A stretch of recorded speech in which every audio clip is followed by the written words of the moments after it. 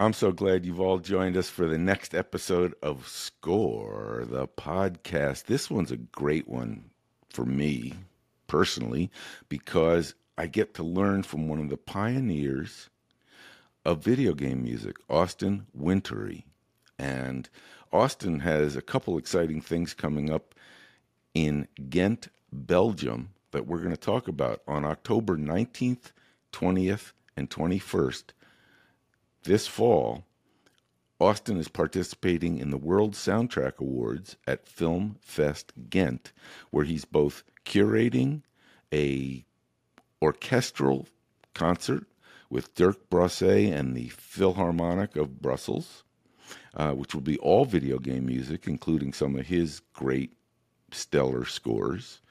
And then on Saturday night, there will be this competition of the three young finalists for composing the music for one of Austin's most famous games called Abzu.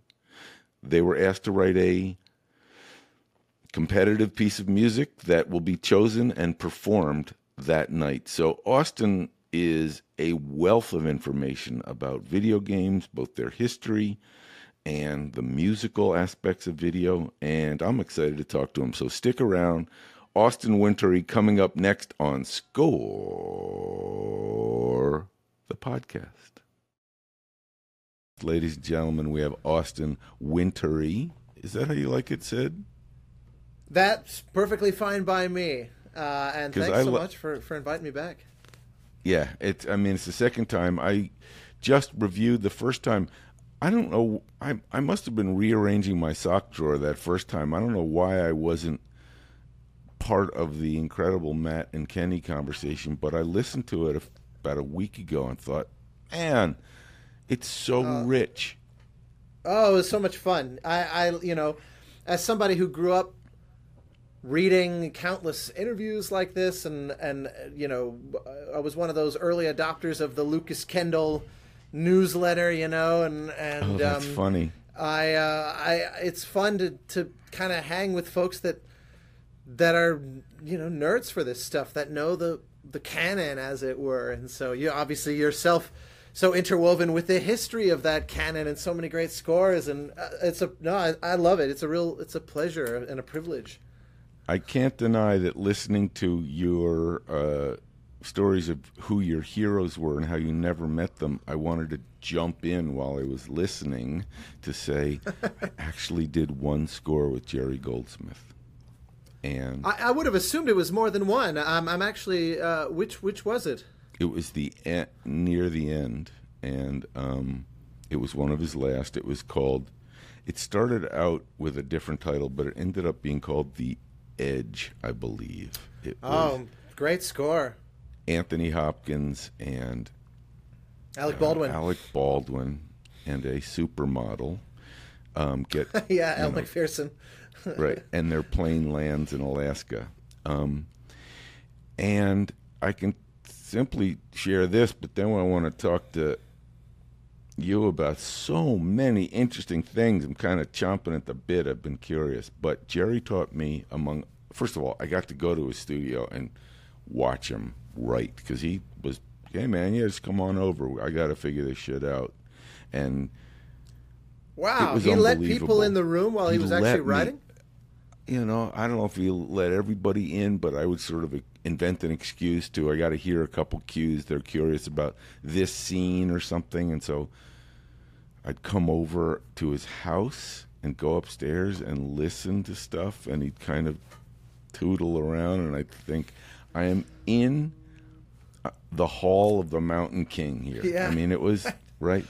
But at one point, he said something that I just live by and want to always remember him with.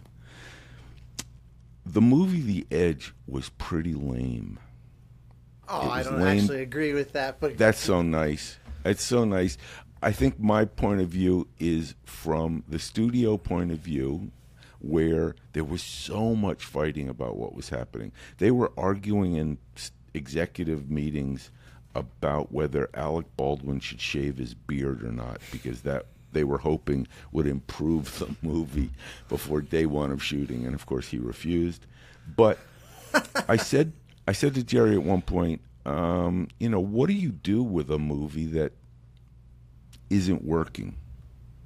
And he said the cosmic Yoda response: you score the movie you want it to be. Yeah. And I thought, it's aspirational being a film composer. You're scoring the beautiful version of this movie, not what they have on screen, because you want it to be as good as possible. And I just love that. And I think, okay, great advice for young composers who get kind of problematic movies. Austin. Your namesake cousin, Richard Kraft, once said a very similar sentiment, which was that he said Jerry always scored the movie that it was what was in the producer's mind of what they thought they were making. Oh, that's perfect. And, that's like it. the inevitable Oscar winner for Best Picture that they had the delusions of grandeur about. Jerry gave them the score fitting that film, whether it was the one in reality or not. And I always loved that. It's the same sentiment of, exactly the same. And there's a professionalism to that I love, where, composers, I was just explaining to someone the other day that the composer community has tended to hold Williams and Goldsmith up as the two kind of colossal figures, where the public knows Williams, but composers see Goldsmith as kind of the composer's composer, or he's sort of the leader of our little kind of private tribe in a way, because of just his endless inventiveness and his constant, his eclecticism and versatility with handling every seeming possible type of film and inventing a few genres himself along the way.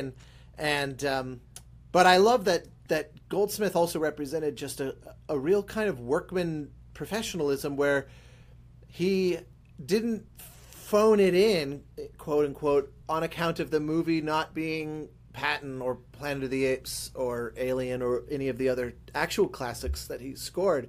He treated them all as if they were. And I think there's something we all benefit from with that as an example, because you can't pick, not every film or game or anything that comes your way is going to be some classic, and you have no power to make it that. So, but don't phone it in. That doesn't give you the right. It's just so critical what you're saying. And it's my favorite thing to witness in a conversation that I'm privileged to be in, which is the director and the composer talking, and I'm sitting there privately thinking, man, how are you going to score this scene? It's not funny. It's not cool. The girl isn't the right casting for this. And when the composer says, I totally understand, man, and let me see what I can do, and is upbeat, I always want to say thank you so much for being positive. That director is so panicked right now that to hear you be supportive and upbeat is just like medicine for the process. And I think it's one of the great, you said it, it's one of the great aspects of great professionalism for the composer to always be, hey man, I know what I can do with this, instead of, yeah, we got a problem here. Who's not going to bum out when you hear that? So yeah. Oh no, it's a time-honored truism that composers have to be kind of 50% composer and 50% therapist to their collaborators, holding their hand and making them realize it's all going to be okay. And often the way I try to think of it is, it's my goal to make this part of the process, which is a sliver of all the various departments. A director on a game or film or TV show is overseeing many different departments, and they're on any daily basis talking to sound, talking to music, talking to visual effects, talking to the casting department or editorial, and etc. And I always think to myself, I can't make this not a dumpster fire for them, but I can at least make it like a kind of safe harbor. Make music the one part that they feel like they can just go in and say, well, at least this part's under control, And obviously sometimes that's harder to achieve than others. Sometimes we have our own problems, and we're trying our best to not so much hide it from the director, but make them feel confident that it's being taken care of. Yeah, not on their shoulders. It's an interesting facet that you said. We're talking more meta than the specifics of some of your projects, but it's really interesting because of the timing difference and I wasn't going to and don't plan to get into, well, film versus video, because that's a universe unto itself ad nauseum. But I like the safe harbor analogy you said, and in film, it's very much a temporal one in this way. Often the director shows up at the composer's doorstep at the moment in the film that he is exhausted, out of money, pissed off at the studio because they've treated him like, man, you can't have that and you can't do that, worried that his career is in the toilet, and he's just bummed out. He's literally dragging himself to the composer's front door and say, I got one more thing to do, man. I got to now do the score. It's different in video games because it's not at the end. So the safe harbor really applies in filmmaking, so much so that you want the composer to be this kind of embrace. I got you, man. Do you feel is there a similarity somehow in the process of video game scoring? Yeah, I think that even though we tend to be involved longer and from essentially the start, or at least statistically that's more likely than not, it runs the gamut. I've certainly come in at the last minute on games before, just like in films, and there's also cases of somebody being fired and needing a last minute replacement, and the typical scenarios that might lead to a last second job. But generally speaking, whereas I might be on a film for a month or two or three, it tends to be in games a year or two or three. In the case of Stray Gods, it was 5, but that musicals always are atypical anyway. But so, yeah, I would say that even despite the longevity of it, a lot of it can still really apply, because games and film and all creative work, media or otherwise, painting, being a playwright, whatever you name it, is often this dance of constant compromise as reality asserts itself. And you go, I was imagining this painting to be on a 30-foot canvas, but I physically can't get one in the door, so I guess I'm going to have to scale it down. It doesn't matter what we're talking about. There's always those little challenges, right? And so games, they might happen in a slower motion than film. Your challenges kind of emerge gradually, and there's advantages and disadvantages to that. But you might see them coming a little bit more, but it's still very much a, it turns out we aren't going to have the hardware support that we thought we were going to have, or we thought that I've just had this recently on a project where we'd been kind of tentatively planning on a certain kind of musical behavior on account of the way it's interactively designed, assuming several things that the programmers would be able to provide us. And as we've gotten deeper into the project, they're so busy putting out fires with the core code base of the game and just getting more central aspects of its engineering up and running. Things that if they don't, the game literally won't run. You click the icon on your computer and it just won't open. So these are obviously higher priority tasks. Well, because the programmers are so tied up with that, we've had to go and say, all right, we're not going to be able to get certain behaviors that we were counting on for the last 6 months to work. So what are alternatives within the existing framework that we can do? So there's still fires being put out, and hopefully the directors, as they fight those various, feel like, well, the music is under control, and even as they have to kind of jump through those hoops, it'll turn out fine one way or the other, and hopefully they have that feeling. That's certainly the aspiration. This may be the podcast episode with the most quotes, but you remind me of Duke Ellington. We've gone from Jerry Goldsmith to Duke Ellington, who would say every problem is an opportunity. And so when 100%. Those things in all movies, I mean, my favorite is, the $30 million over budget movie where they say to the director, you're not going to blow up the bridge in 2 weeks, man. We just can't afford it. And you see the final movie and no one knows that one line of dialogue, wow, you mean that bridge was blown up? Is the cheap version of how to not spend a week constructing a bridge and blowing it up. You just have a dude say, huh, that's funny. I didn't realize. Can we talk so about many Stray great Gods? Examples of that.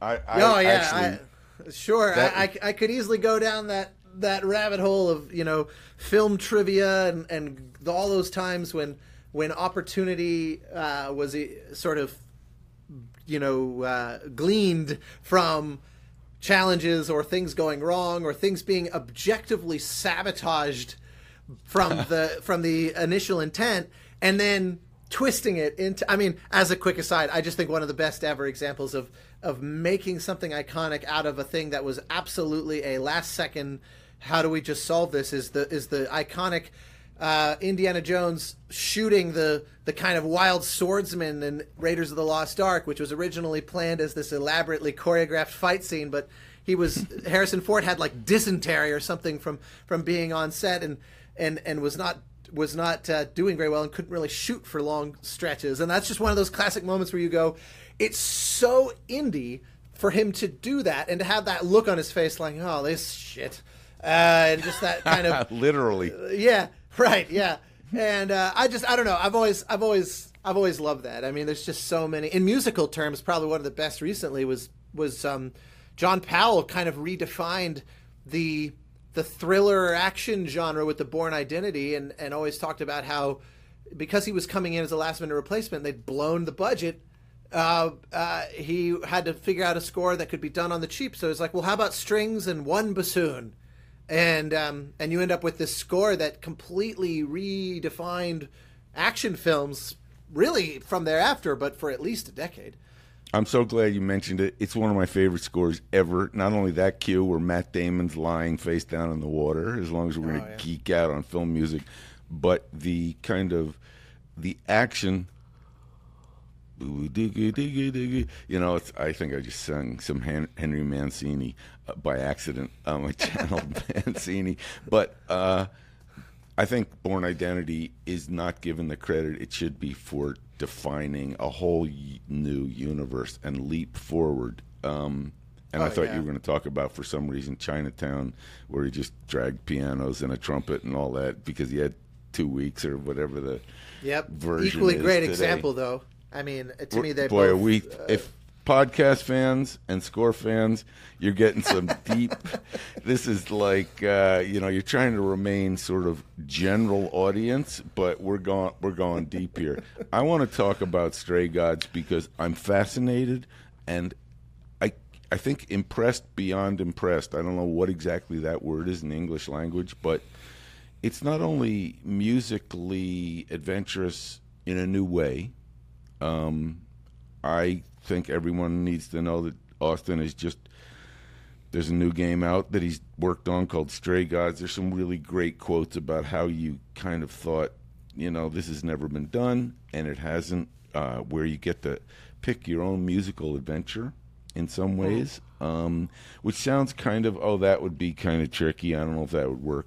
It works unbelievably well, which is the first thing I can't figure out is how in the world does this work so well.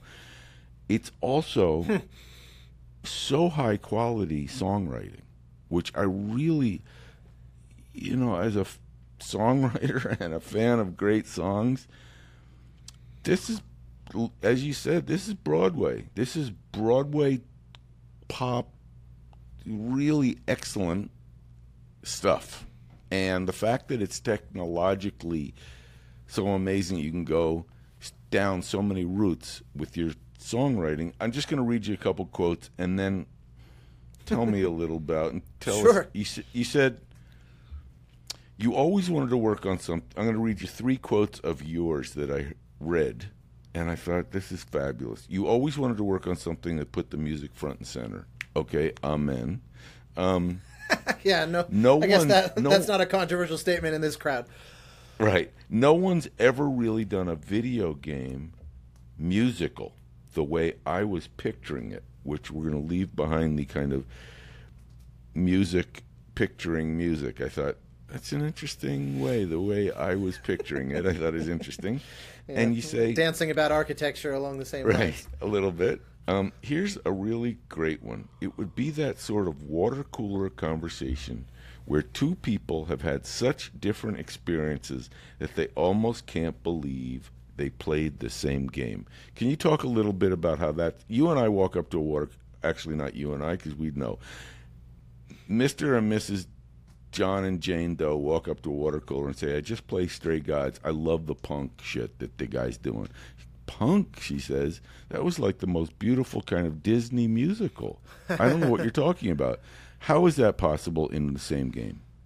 So, yeah, it's hard to even know where to begin to kind of unpack that, because it was a gradual process of testing and iteration and seeing how far we could go, and then invariably, as very apropos we were just talking about a minute ago, realizing, oh, we could take this to kind of crazy extremes, and then just having the realities, the pragmatic and logistical realities hold us back to a certain degree, because it's one of those where you realize, oh, that we could kind of just infinitely add to the pile of content so that it starts to become just so sprawlingly massive that thousands of people could play it and have almost no overlap in what they do. And so how we got there was to kind of tell the origin story a little bit of it. I have a friend who 5 years ago he's a game developer, and he pitched me, or he proposed that I pitch him a game instead of he go and make a game and ask if I wanted to score it.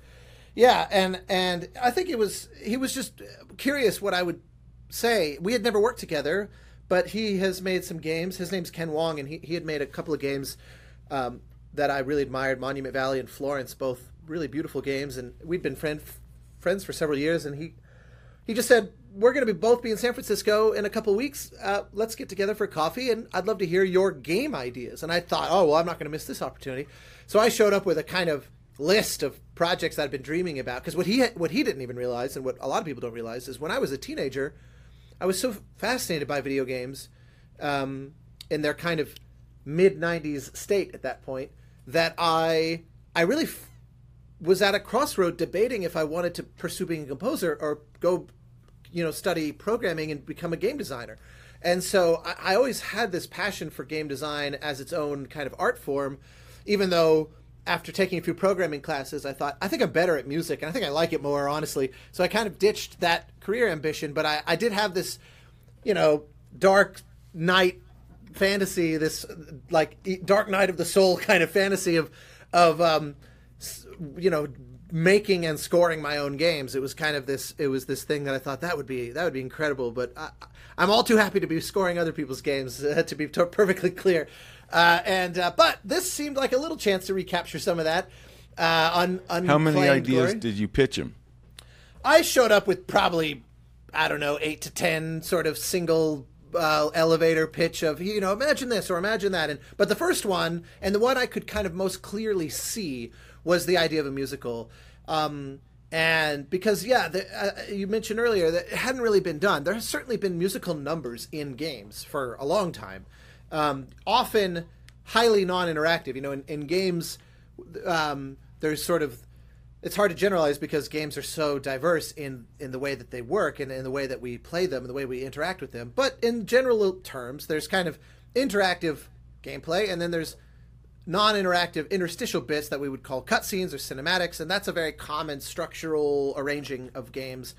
And the few times that there have been musical numbers, they have always been those interstitial bits. You play the game, and then your reward, or the way that they download the story, is there would be a song. And one, probably the most noteworthy example of that, is a game called Epic Mickey that was made by Warren Spector, collaboration, obviously licensed with Disney.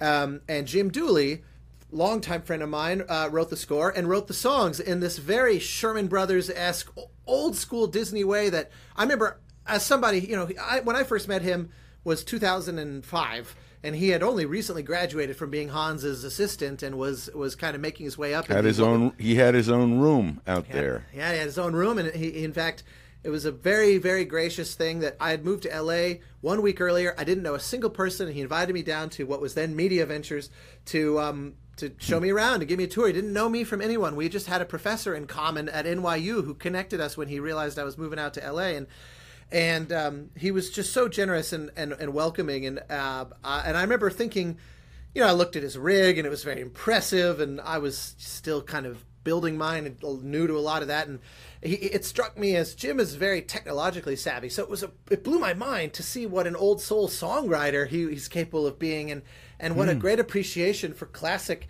kind of almost Tin Pan Alley style great songwriters of the past he has. So anyway, that game, Epic Mickey, had these interstitial musical numbers as cutscenes, which were really well executed. But I remember going, yeah, but games are all about interactivity. I remember at the time even being frustrated, as much as I admired Jim's songwriting capabilities, which are top notch. I thought it's not a video game musical. It's a video game that has musical numbers. And I'm being a little pedantic in that differentiation. But I thought for it to be a video game musical, shouldn't the songs be part of the game, the gameplay, the actual interactivity?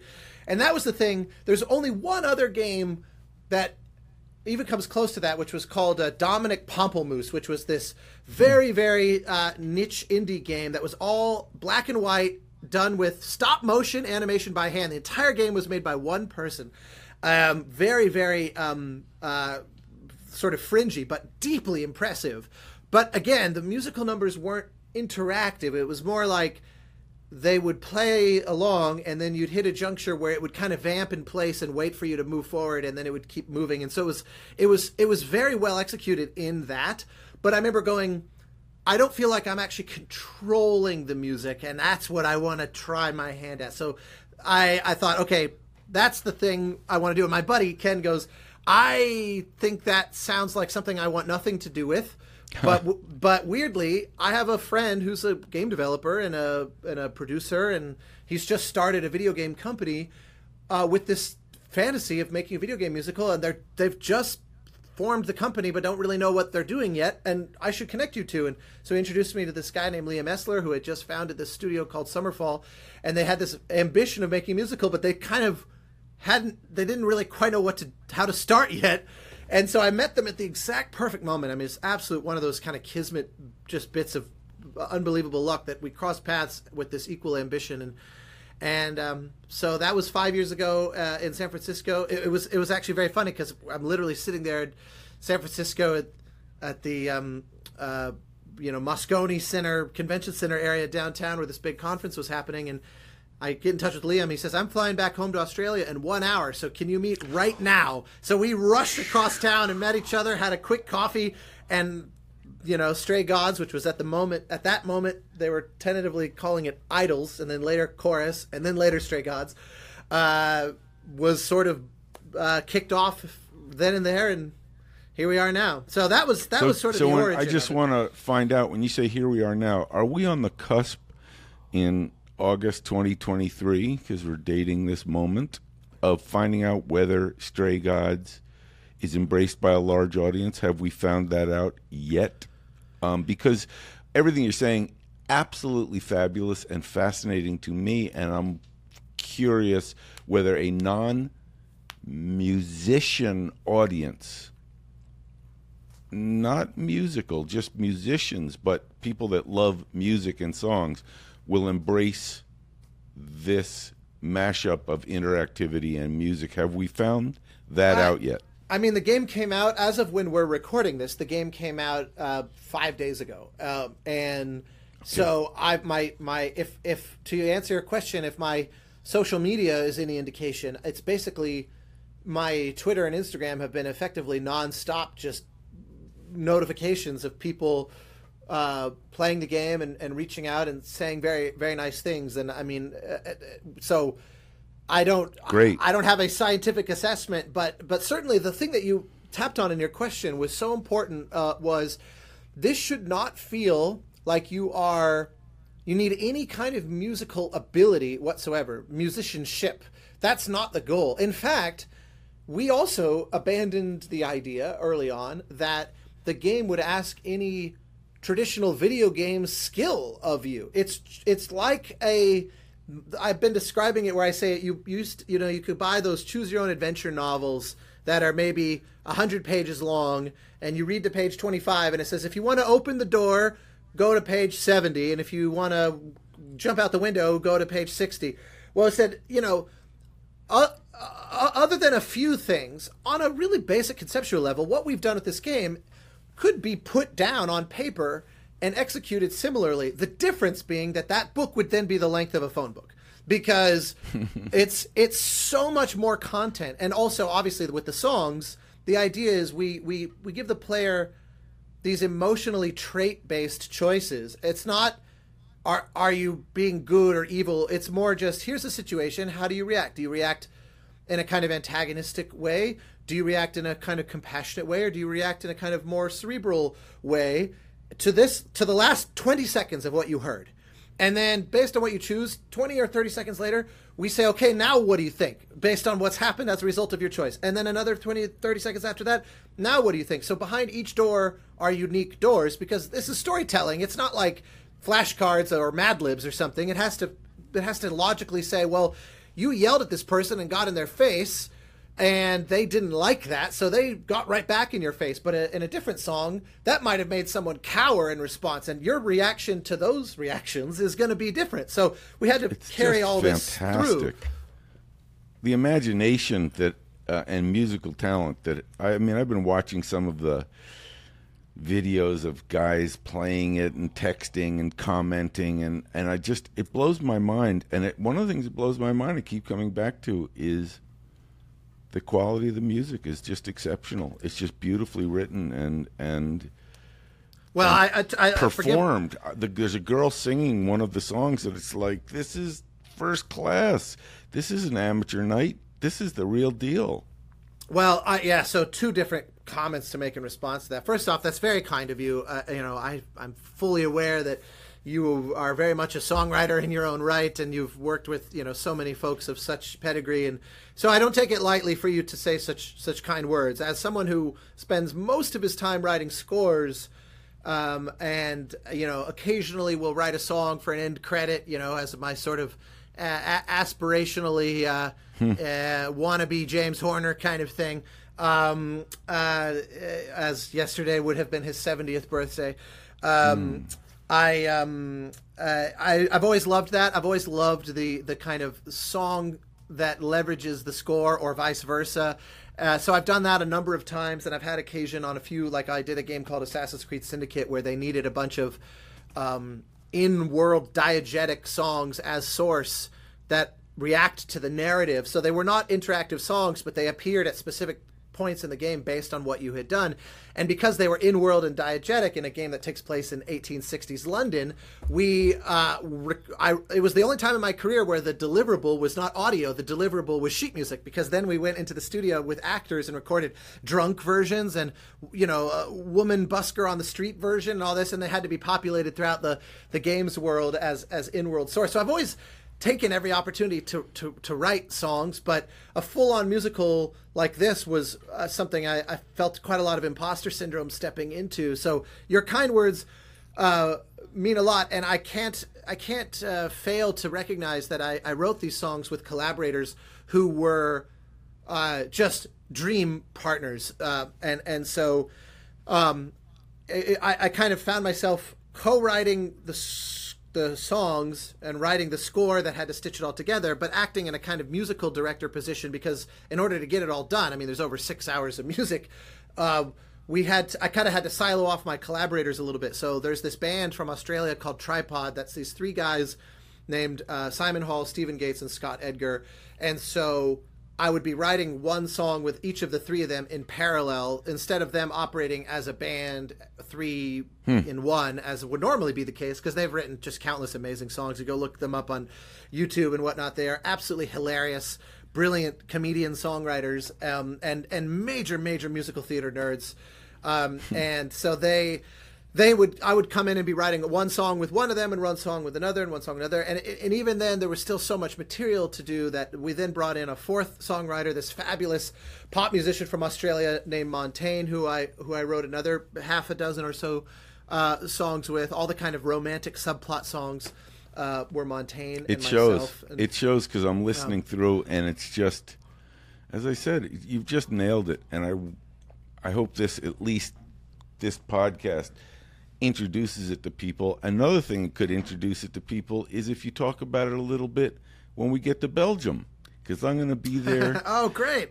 I'm going to be there with you, and I actually am very excited about a couple things that are happening with the WSA. Just to let folks know, Austin is going to be curating. You might want to edit my sort of summary here. Two things in October in the beautiful medieval city of Ghent, Belgium, where they have Filmfest Ghent every year.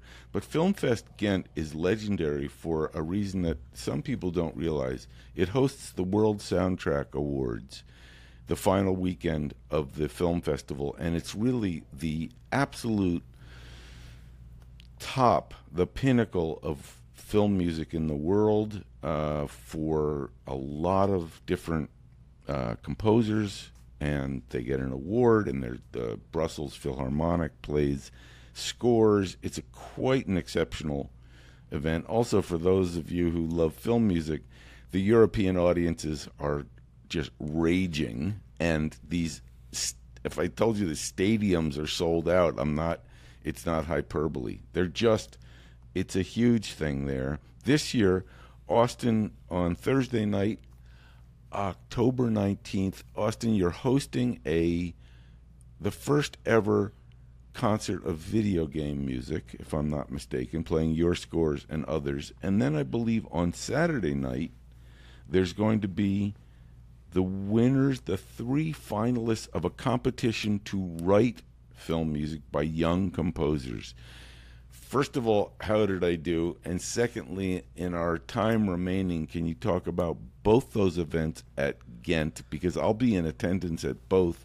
Very curious about the concert. Really curious about how do you pick 3 winners or 1 winner of film music for Abzu? Is that how you Abzu. Yeah, it was Abzu. It was a game I had scored. So regarding the concert, I attended the WSA for the first time a couple of years ago. They invited me out to do a panel as their first kind of toe in the water of the world of game music, because I think they felt a little bit like, this is opening a Pandora's box, because it's an industry that's actually larger than the film industry, and we don't know much about the goings on. And why don't we get the guy who's been nominated for a Grammy for film music, is what they said. Well, they very graciously invited me to come out and do one of the panels and speak there, and I had an absolutely lovely time, hanging with old friends, meeting new friends, and I'd always kind of longingly seen the photos each year that would show up online from the Ghent and from the concerts. And Dirk Brosset had conducted my music a few times in concert over the years, and so he and I had a kind of pen pal type relationship. We hadn't met in person until we finally convened there in Ghent a few years ago, and so we hit it off, and they reached out again a year ago, give or take, and said we'd like to kind of, each year they sort of zone in or zoom in on a particular specialization. When I was there a couple years ago, beyond the fact that they were honoring Max Richter and did a whole concert of his music, they also were honoring Greek composers, many of whom were probably largely unfamiliar to Hollywood types or more kind of American composers. I certainly heard lots of music that I wasn't familiar with that night. Everybody knows Vangelis, but the list goes quite a bit from there. So that was wonderful. And in that same vein, they said, we'd love to expose our audience to game music, but they said, we'll be real honest, we don't really... Hi, I'm Daniel, founder of Pretty Litter. Did you know cats tend to hide symptoms of sickness and pain? I learned this the hard way after losing my cat, Gingy. So I created Pretty Litter, a health monitoring litter that helps detect early signs of illness by changing colors, saving you money and potentially your cat's life. Pretty Litter is veterinarian developed, and it's the easiest way to keep tabs on your fur baby's health right at home. Go to prettylitter.com and use code SPOTIFY for 20% off your first order and a free cat toy. Terms and conditions apply. See site for details. Know the repertoire. We can Google things, but would you be interested in helping to kind of curate it? And I said nothing would please me more, because I'm a gamer. I play games. I'm friends with a lot of these composers that are doing some of the best work in games. I have a lot of people who I admire. One of my favorite quotes of all time from one composer to another was from that 1993 dinner honoring Jerry Goldsmith, at which Mancini said, "Jerry, you scare the hell out of the rest of us." And I always thought that was the most beautiful way to kind of composer to composer pay tribute. And I thought there's a lot of composers that scare the hell out of me who regularly sort of make me feel doubly or triply motivated to do my best work. And I would love nothing more than to take their work and throw it up on stage. And so they basically gave me a bit of a blank canvas, say, well, we have a show, you have an orchestra, you've got Maestro Brosset, show us what you got. And one bit of incredible good fortune is that probably the biggest release of the year is this game called Baldur's Gate 3. It just came out a week and change ago. And the studio is Belgian, and the composer lives in Ghent. Or at least he lives in I'm pretty sure he lives just outside of Ghent. But they are, by a hilarious coincidence, one of the single biggest. So I remember emailing them and saying, well, my friend Bobby, his name is Borislav Slavov. He's Bulgarian, but he lives in Belgium working for this studio called Larian. I said, we'd be crazy not to feature his music.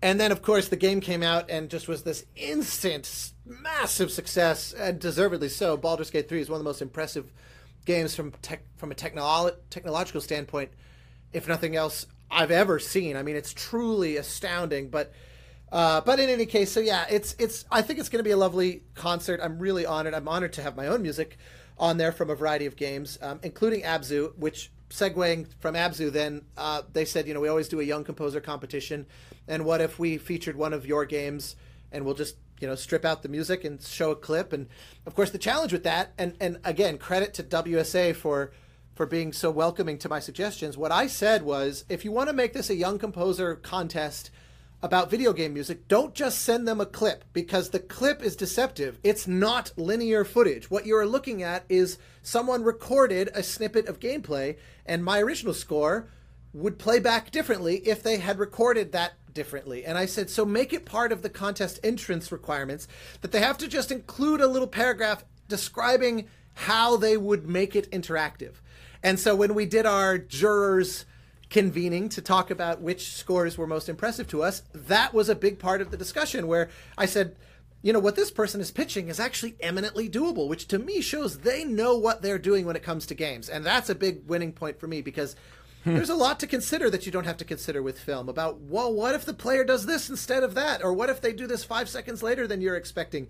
How do we account for that? You can't ignore those questions scoring a game. And these young composers, so many of them really got it. It was really exciting. That's so great. And so I'm just curious. First of all, I can't wait. Secondly, are you one of the judges? There are 3 judges, they said. Yeah, there was we did a group call where we went through the entries, and I How many entries? It's a good question. I mean, can't 10 remember. or 100? Oh, it was much closer to 100. I mean, there were quite a few, and then we narrowed it down, and then narrowed it down, and narrowed it in. And the funny thing was, we all, there was not a lot of arguing. Sometimes I've been on juries for awards, like with ASCAP Composer Workshop. I've been on the jury for the acceptance into the ASCAP scoring workshop and things like that in the past. And sometimes we get into big arguments because it's like, well, I think this person's brilliant. What? That one didn't speak to me at all. I think this one's really brilliant. But this one, I was actually amazed that our lists were quite overlapping from the onset, where we just thought, oh, this person really seemed to nail it, and so did this. And a lot of this is still not yet public, so I'm playing my cards a bit close to my chest. But it was a very impressive lot of young composers. There were none in there, none, even among the ones that didn't make the cut in the end. There were none that I thought, this person's really just not ready for prime time, as it were. They were, the bar for young composers is a lot higher than when I was a student, because I can tell you, when I was 20 or whatever, my music was nowhere near on the level of those 20-year-olds that we were judging this year. I think you have just articulated the best description of how film music has changed on the ground level, which is when you were 20. How about when I was 20 and was curious about film music? I went to a summer program at Berklee College of Music where they offered the very first course in film scoring, and the teacher, who I loved, was a jazz trumpet player who had played on some scores. And it wasn't like there was a devoted I've scored films.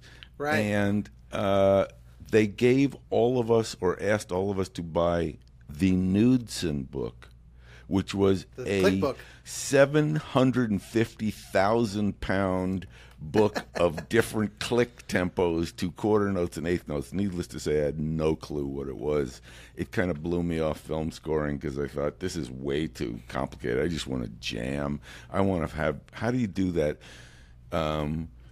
Pink Panther stuff? That's what I want. I want to be Henry Mancini. So the fact that there's 100 applicants and they're first quality means this has become an interesting option for young musicians. Needless to say, I love that. I can't wait to hear it.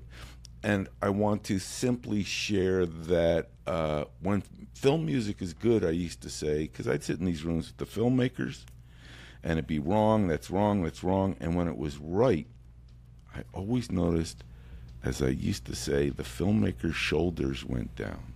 It was like, okay, that feels good. What's next? And they'd move on to the next cue. When it was wrong, everybody got tense, and everybody said, I think there should be an oboe. No, it should be, it's like, it's too slow. It's too fast, man. 1,000 reasons why it was wrong. When it was right, yeah, that's good. But can we go to the next cue? It was unbelievable how in the room, when the music fits the picture or the story, there's a general consensus. I don't know how that works. But Austin, first of all, personally, I can't wait to not only hang in Belgium, same, but also, you know, I'm of a generation that is not native to video games. Straight up, I'm not scared to admit it. I know a lot about certain things and can tell you about what music was like when I was 10 years old, listening to WABC radio under my pillow with a transistor radio and going crazy about the Beatles. But I wasn't 10 years old playing Super Mario. And that's a whole evolution for a generation of understanding this. What I'm learning, particularly from you, is the beauty of these games and their music. So this is a to-be-continued conversation. We didn't touch on what it's like for me to try and play Journey, which I'd like to ask you about, because I can't figure out, is something supposed to happen? Why do I feel so lonely out there walking through the sand? And I know I'm supposed to meet other people. How long until I do? These are Zen koans. Yeah. Because right now I'm just wandering around, really isolated and digging it. But man, what a feeling I get emotionally from that game. It's, this is lonely. So well, that was very much the idea. Yeah. No, I mean it's just to your point. One of those, actually, Stray Gods shares very much in common something with Journey, which was our executive, or the producer at the developer for Journey, that game company, named Kelly Santiago, said something once when we were working on Journey that always stuck with me, which was, we're trying to make this game for people that don't know yet that they love games.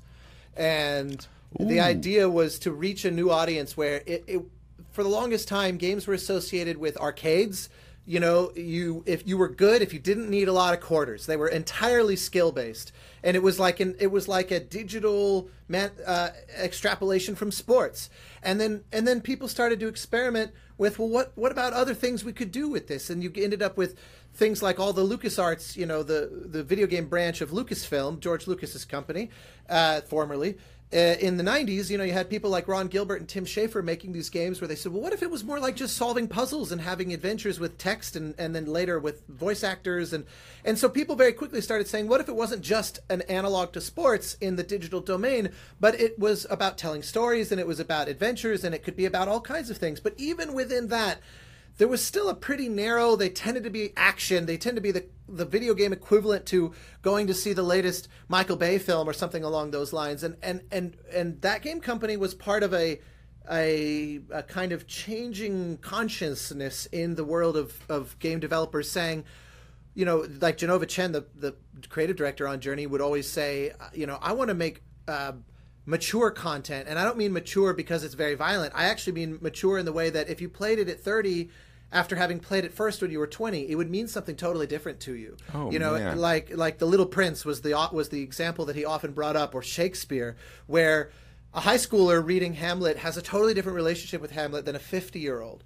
And he said that's what games are sorely lacking, and that was the mission of that game company, to try to bring to games. And the net result of that, beyond hopefully making just compelling games that people really like, is that people who initially thought, oh, I'm not interested in sports type games or antagonistic or skill kind of games, I'm looking for something different, now they could find that difference. And Stray Gods tumbles out of that, what that game company really started, and a few other developers as well, but that game company with Flow and Flower and Journey, Stray Gods is falling out of that because Stray Gods requires no skill. It's not meant to be difficult. It's meant to just invite you to, I actually liken it to improv theater, where, of course, it's not literally infinite the way improv is, because we have to record actors and we have to create art and music and all these other things. But we try to make it as broad as possible so that you're invited to just kind of get lost in the moment and role play your reactions to things. It's not about, are you good, or how do you win, or do you lose? Just how did it make you feel, and what happened with that? And that's because the game industry has been actively, for the last 15 years, saying, how do we invite new people in to so that they don't feel alienated by the medium, or they don't feel like, oh, these are too hard for me, or I don't get it. You know, it's like there are games out there about parenthood that a 20-year-old would fundamentally not get. You know, that game I mentioned, Florence by Ken Wong, is a mobile game about going through breakups. There's no skill involved. It's a game that taps into something really potent. So anyway, I could go on that tirade forever. You're articulating the fact that we're at an inflection point with games, and I think that the World Soundtrack Awards concert is kind of an indication of what is happening around us, around the new audience who has discounted games, and thought it's not for me, it's for gamers who are, teenagers, and they just zone out playing these games. Well, hey, come on into dinner. I can't. I'm in, level 12 and I can't move. What you're expressing is really interesting and kind of wonderful to just have this conversation today, because I think for a certain audience, this is the beginning. For another audience, we're already there. But I love the fact that we're getting a chance to have this conversation now. And I'm looking forward to Ghent. I'm inviting everyone who hears this, if you have some spare time the weekend of October 19, 2021, come here, Austin, in Ghent, Belgium. We'll find you a seat. Austin, thank you so much. As I said, tip of the iceberg. I'm going to try and figure Journey out in the interim. Maybe I'll have maybe I'll know where I am on that big desert by the time I see you in October. But deep appreciation. Oh, thank you. And admiration. And I'll see you in Belgium. Well, right back at you, and thank you. If it's Tuesday, it must be Belgium. I think that's the old expression. So on those tours, we'll see you in Belgium. Thank you so much. Peace.